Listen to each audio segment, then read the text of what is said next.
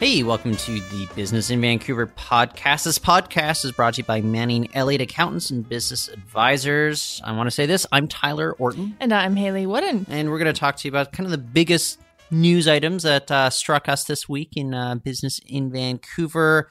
And as well, we've got a feature interview coming up, Haley. Who will we be talking to a little later on? We'll be featuring an interview with Mark Ellison. He is the former CEO and president of BC Hydro. He recently weighed in to the Site C debate. He's quite against it, and he made a submission to the BC Utilities Commission arguing that it was really a reckless and irresponsible decision on the part of the then BC Hydro Board of Directors and former BC government to give a final investment approval to the project. So we'll have a listen to that interview with him. He has a lot to say, and clearly someone who's obviously been on the inside of BC Hydro, knows a lot about our energy needs in BC, a lot to say. I think we're going to be seeing a lot of kind of intersections between business and government. We've got a new government provincially in power here, so it's going to be fun. I use the word fun loosely, but it's going to be fascinating to watch all this unfold. I think the first thing that we can bring up here is that BC minimum wage is going up, but we already knew that. The BC Liberals had announced that earlier this year, and so the NDP, the BC NDP, kind of had an announcement just to confirm that, it's still on the way in September. So, Haley, in case you were concerned, yes, minimum wage is going up to $11.35 an hour beginning September. There you go. Or Nothing's September changed. 15th, I believe. And I think what everyone's really waiting for is going to be the plan to roll out a $15 minimum wage, which is, of course, something the BC NDP campaigned on. Don't know when that deadline might be, but we're seeing the first increase of what's, I guess, going to be many if we're working our way up to $15. Yeah, there are really no details on that announcement on $15 other than it's going to roll out sometime in 2021. But beyond that, we're going to have a Fair Wages Commission that is going to figure out all the details there. I'm just a little surprised. I mean, you'd think that the NDP would be rolling out more details with these sorts of announcements, and I really think it's kind of an issue where they're strained for time. You know, they're going to be hitting the legislature in just a few weeks, and I think they need to figure out as much as they can, but details really lacking on all this. But more from a broader perspective, I mean, $15 minimum wage, I think that'll be great if you're living in a jurisdiction such as, I don't know, Prince Rupert. I think people can get by. That's certainly like kind of a living wage up there. You also wonder does this really address kind of that issue of poverty that maybe we're having here in Metro Vancouver? Cost of living is very high, coupled with kind of we're known for not having like significantly like high wages compared with other parts of Canada either. No, having a living wage in Vancouver means having upwards of $20 an hour. Yeah. I think even Kamloops, it's $17 an hour. So it's not just highly expensive and unaffordable Greater Vancouver. It's even other cities throughout the province. So it maybe does some good, but you could make a case that, you know what, it's still a pittance for someone who's trying to make rent in the city of Vancouver. I'm also just thinking back about my old childhood or whatever, but I don't have any recollections of ever actually working for minimum wage. Like every single job has been at least a little bit above minimum wage, even if it's kind of those entry level positions I had when I was much younger though. So I think most people don't actually work for minimum wage. If you look at the data, most people aren't on minimum wage here. They're already getting more than that. But this is, I guess, aimed more perhaps like those kids still living with their parents. They'll get a lot of disposable income, or hopefully a lot of them will put it towards education or savings or what have you.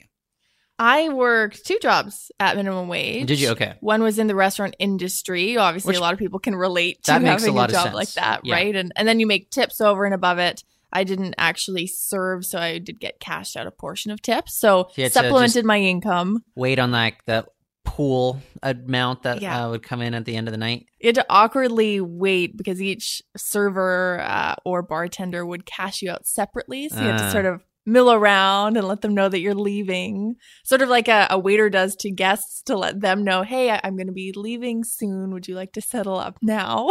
Always those awkward conversations. Did you just trust everybody who went on the honor system and cashed you out the right amount? Or were you ever suspicious of any of your former coworkers that maybe they're holding back an extra 20 or 5?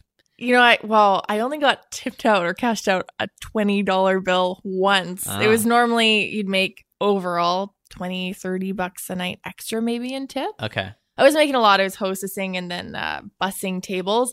But honestly, I will say this. I think a lot of the servers were pretty understanding and appreciative of the work that the wait staff did. And you could certainly mess up their orders and tables if you wanted to. So I don't think anyone skipped too badly. Okay. That's good to hear. The other job was in at a movie theater. So I think broadly sort of entertainment retail jobs, maybe more likely to see some minimum wage employees. Yeah.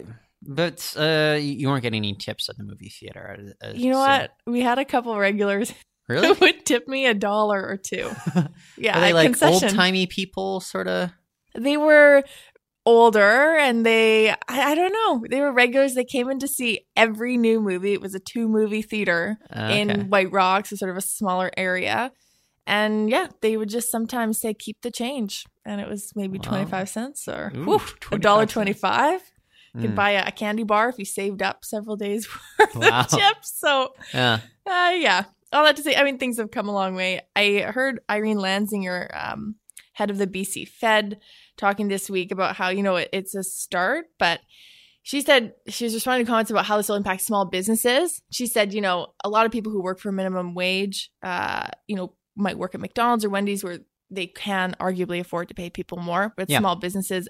But I don't think a lot of small businesses do pay people minimum wage, especially if it's your first time job. I worked for smaller businesses too, and I got paid way above minimum wage. I spoke to UBC professor Mark Thompson all about this, and he's pointing out that there is kind of this trend going on. This is something I also observed when I was in Japan, but more automation when it comes to a lot of those fast food jobs. Like when I was in Japan, I would go up to a machine and make my order there, I'd print out a ticket, and I'd just hand it over, and then they would give me my food directly. That would happen at tables. Like I would just take my ticket, sit at a table, hand it to someone who would just go bring the food over. So I think, look, we've got minimum wage going up. I wonder with that confluence of, say, automation coming up in society, we're going to see the elimination of a lot of these jobs that I think a lot of young people relied on for many, many decades. Yeah, and I think pick any report. There have been a few out now, including one from the Brookfield Institute back east, talking about how automation will disrupt lower paying jobs and sort of the most marginalized in society already. Yeah. They're low paying jobs and they're hard labor intensive jobs as well. Speaking of livability though, I mean, how livable would you say a city like Vancouver is? You know what? I find it delightful. I understand why it's expensive, but I would say it's very livable. But there's some improvements that could be made, like any other city, right? For sure. And I think if we're talking about livability in terms of affordability, we struggle there. But overall livability across healthcare, stability, culture, education, Vancouver actually ranks 3rd in the world. This is according to the Economist Intelligence Unit. They survey 140 cities every year. They judge it across those categories that I mentioned.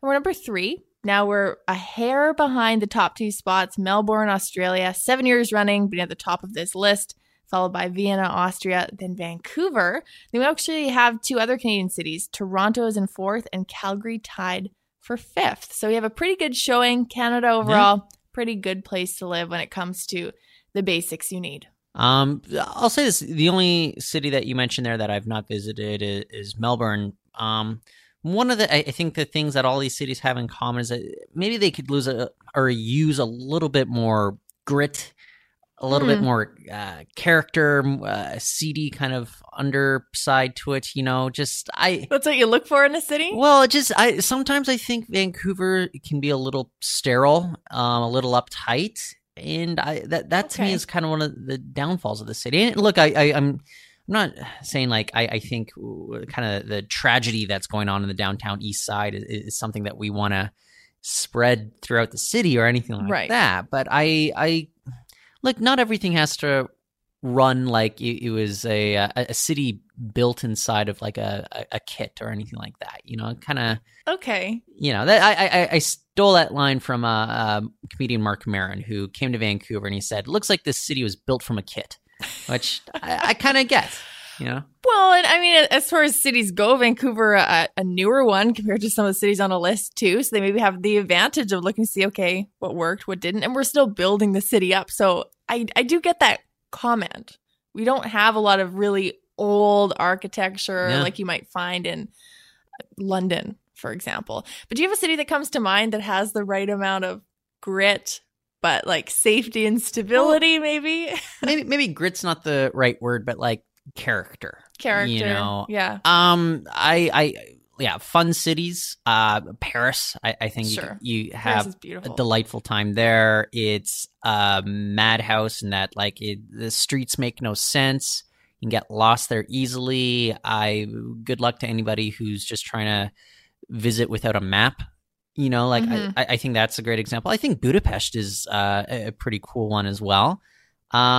And there's like other like I like going to cities in Asia. Like I was in I mentioned Japan, walking around Osaka. That had like kind of a lot of character to it. Even though you can look a great metro system throughout to get around, but also you could see some litter on kind of the busy streets. So to me, it has character. That's what I'm really looking for is character. Fair enough.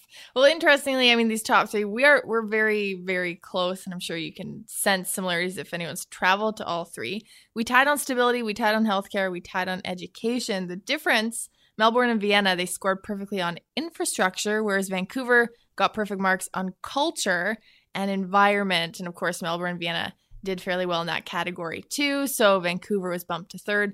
But in infrastructure, telecommunications, public transportation, and availability of good quality housing, three areas that we talk about frequently on the radio show as well as this podcast, where not just Vancouver, but Canada struggles with. Yeah.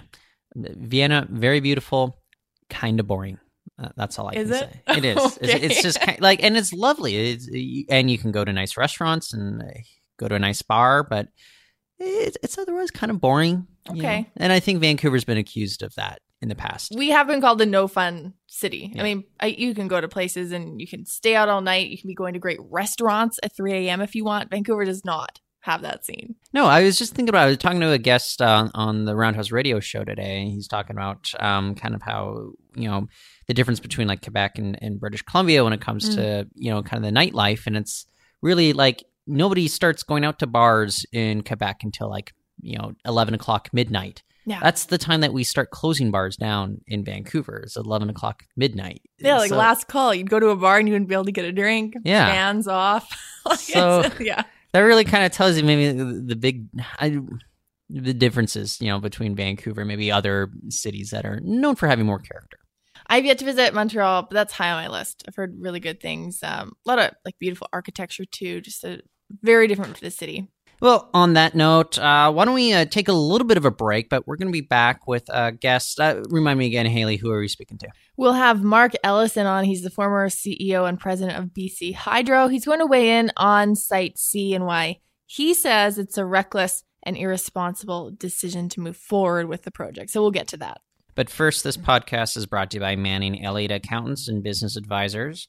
Manning Elliott has been providing expert accounting, assurance, business advisory, tax, and valuation services to businesses in the Lower Mainland and Fraser Valley since 1952. If you're serious about taking your business and brand to the next level, if you want an accounting firm that'll be there to help you every step of the way, give Manning Elliott Accountants and Business Advisors a call at 604-714-3600.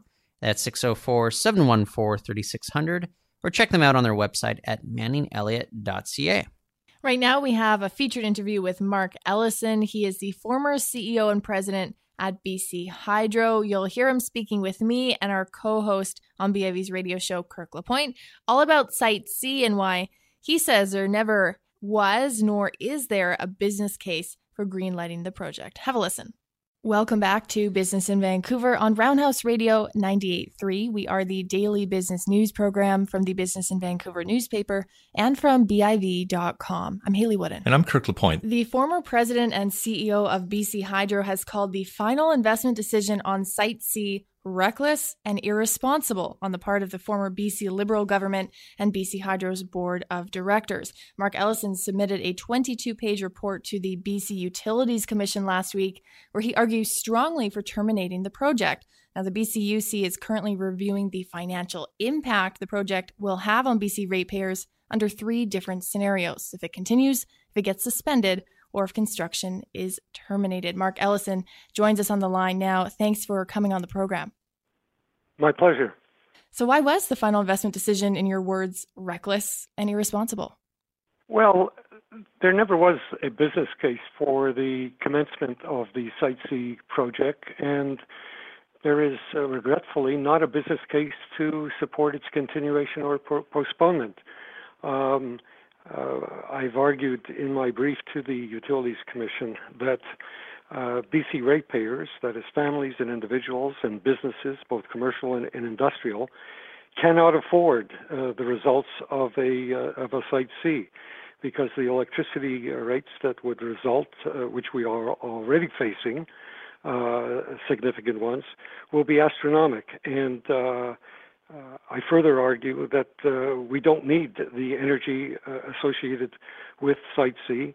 And if there was some emergency in the short or long term that we did require additional electricity supplies, I mentioned there are a number of easier, more cost-effective alternatives. The government of the day and the board of directors of the day obviously thought that there was a rationale for the project. Why do you think they proceeded? Well, I can only, since I wasn't at the table, of course, and since the project wasn't referred as it normally would have been for an independent analysis and investigation by the British Columbia Utilities Commission, the government chose not to do this. I can only go from my own personal experience, and I've been heavily involved for the last 40 years in Canadian utilities, BC Hydro, Manitoba Hydro, Ontario Hydro, and I've been involved in the building of hydro and non-hydro large-scale energy projects. And from my analysis of what I've seen, this has been a push for a project for which there was not a need, both for electricity in British Columbia or some external demand from export markets. And I haven't seen any analysis or information to justify that kind of decision that was made.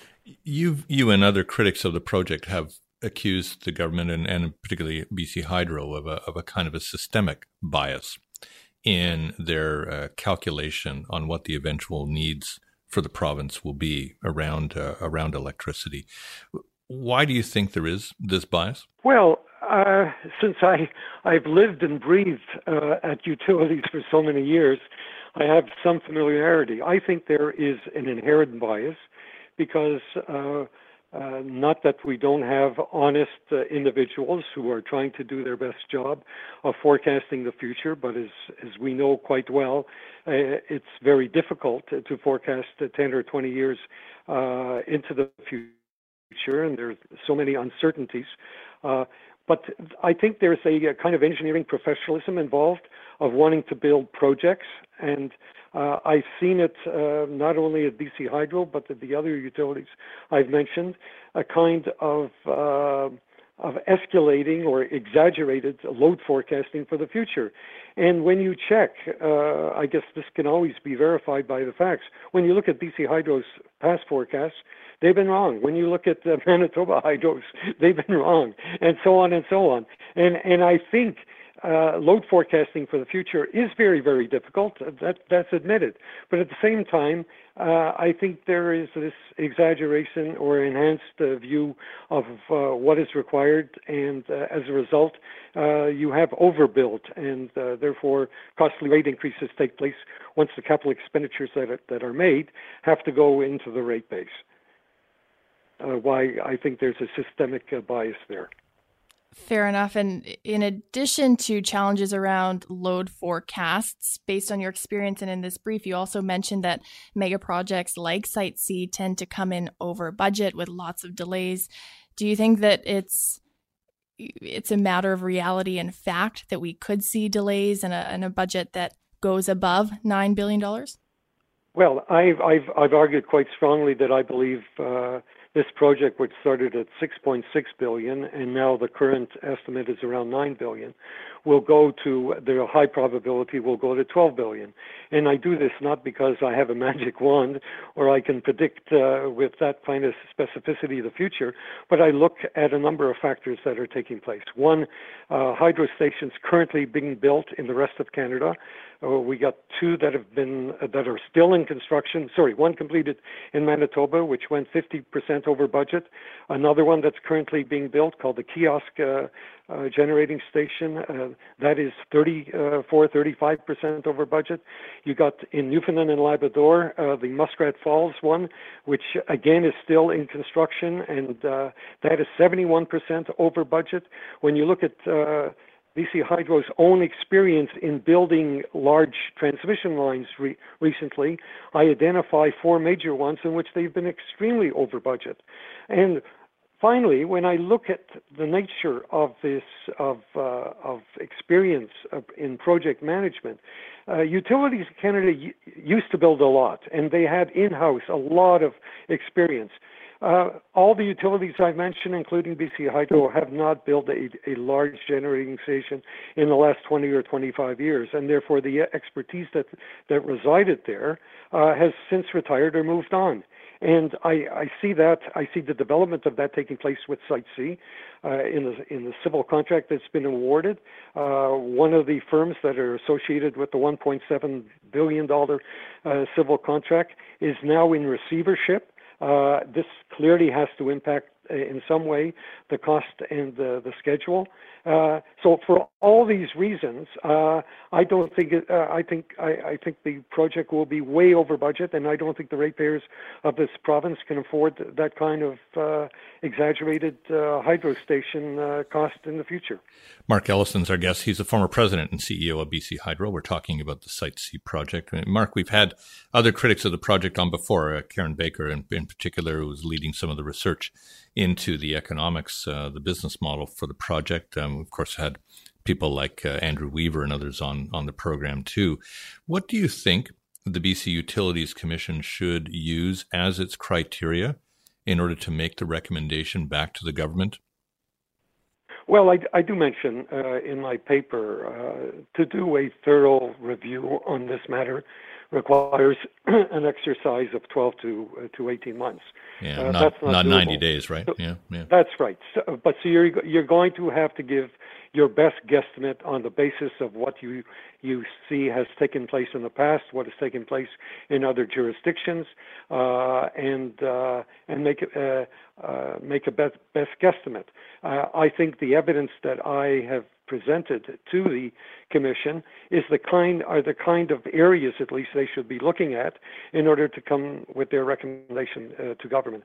I just do not see, given the financial duress that BC Hydro is in as a result of other policies, which I have mentioned in my paper, that the BC ratepayer, both business and commercial and residential, can afford a Site C in the future. Yeah, in your brief, you call the financial situation facing BC Hydro an unmitigated disaster due to changes in regulatory oversight, changes in the marketplace. Where does that leave BC ratepayers generally? Well, quite frankly, the rates that should have been charged for quite a number of years have not been charged, and basically BC Hydro, through dividend policy, through the deferral accounts, through the expensive independent power projects, the IPPs, which BC Hydro is obligated now to pay in the future, that there's going to be, and I don't have an instant solution to that. All I do know that is the fiscal integrity of BC Hydro is at risk. Now, when that takes place, that means the fiscal integrity of the province is at risk because they guarantee the debt of BC Hydro, which has increased from $8.1 billion in 2008 to roughly over $20 billion today. So these are quite significant financial metrics that the board and the government will have to deal with in the future.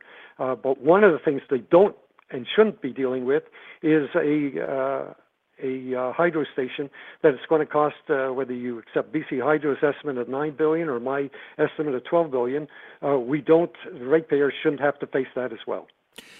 Mark, you'd be very familiar with what the proponents of the project are saying. First of all, that perhaps the estimates of our capacity needs are a little off because, after all, we're entering this era of electric cars and so on. And the second one being, look, there are 2,000 jobs up there, 2,000 jobs that have to be dealt with. Do you think this government has the courage to accept a recommendation from the Commission that would say stop the project? Well, the government made an announcement, which was the promise they made during the election campaign to do what the previous government had not done, that is refer the whole matter to the British Columbia Utilities Commission for an independent, impartial, objective evaluation. The minister responsible has indicated that when they receive the report from BCUC, they will look at the report. They will look at other matters which the Commission was not mandated to do, that is the environmental effect, the impact on agricultural land, First Nation rights, and other significant areas, and make a decision. And I certainly don't want to prejudge that decision. I do know that this is not a job creation kind of project. In fact, we will lose more jobs if the station goes ahead, because the impact of electricity costs widespread on commercial and industrial throughout this province will be far more impacting the job market, with businesses no longer being competitive and job losses taking place, than the amount of limited construction jobs that take place in a 4 or 5 year period. Mark, thanks very much for joining us on the program today. My pleasure. Thank you very much. Bye. That's Mark Ellison. He is the former president and CEO at BC Hydro. You're listening to Business in Vancouver on Roundhouse Radio 98.3. I'm Haley Wooden. And I'm Kirk LaPointe. So, Haley, what you're telling me is Site C controversial, right? Oh, highly controversial. And actually, Mark Ellison, he's just one of many people who have submitted to the inquiry underway. You can read them all up online at the BC Utilities Commission website. But very strong opinions, both for and against the project. Okay. Well, we've got an event coming up at BIV in a few weeks' time. This is something we're calling Brokers and Bankers, because you have a choice for your money, and we need to find out what the wisest path is. And so if you invest through a bank, or should you invest through a broker, it's a debate that's been raging and about which choice offers the greatest gain, the least risk, or maybe the most ample return. So on October 26th, Business in Vancouver, it's going to bring together leaders on each side of this discussion. And they're going to argue their cases on where your money belongs in an investment. So join us at Vancity Theatre for what we expect will be a pretty entertaining and engaging battle over the direction of investment and what it actually means for you. It's going to be moderated by Kirk LaPointe, and we're going to have panelists including Ron Batty. He's a partner over at M&P. Benjamin West, he's a VP and regional manager at National Bank Financial. A couple other people. It's going to be a delightful time. So, Haley, if anybody wants to find you on social media, what's the best way? They can connect with me at Haley Wooden, HAYLEYWOODIN, and Twitter is probably best. What about you? Yeah, you can find me on Twitter at Reporton. That's REPORTON. And you can go to BIV.com to find my stories and Haley's stories. And we got videos, podcasts, radio shows. The whole shebang. The whole shebang. You'll be missing out if you don't go visit BIV.com. Thank you very much.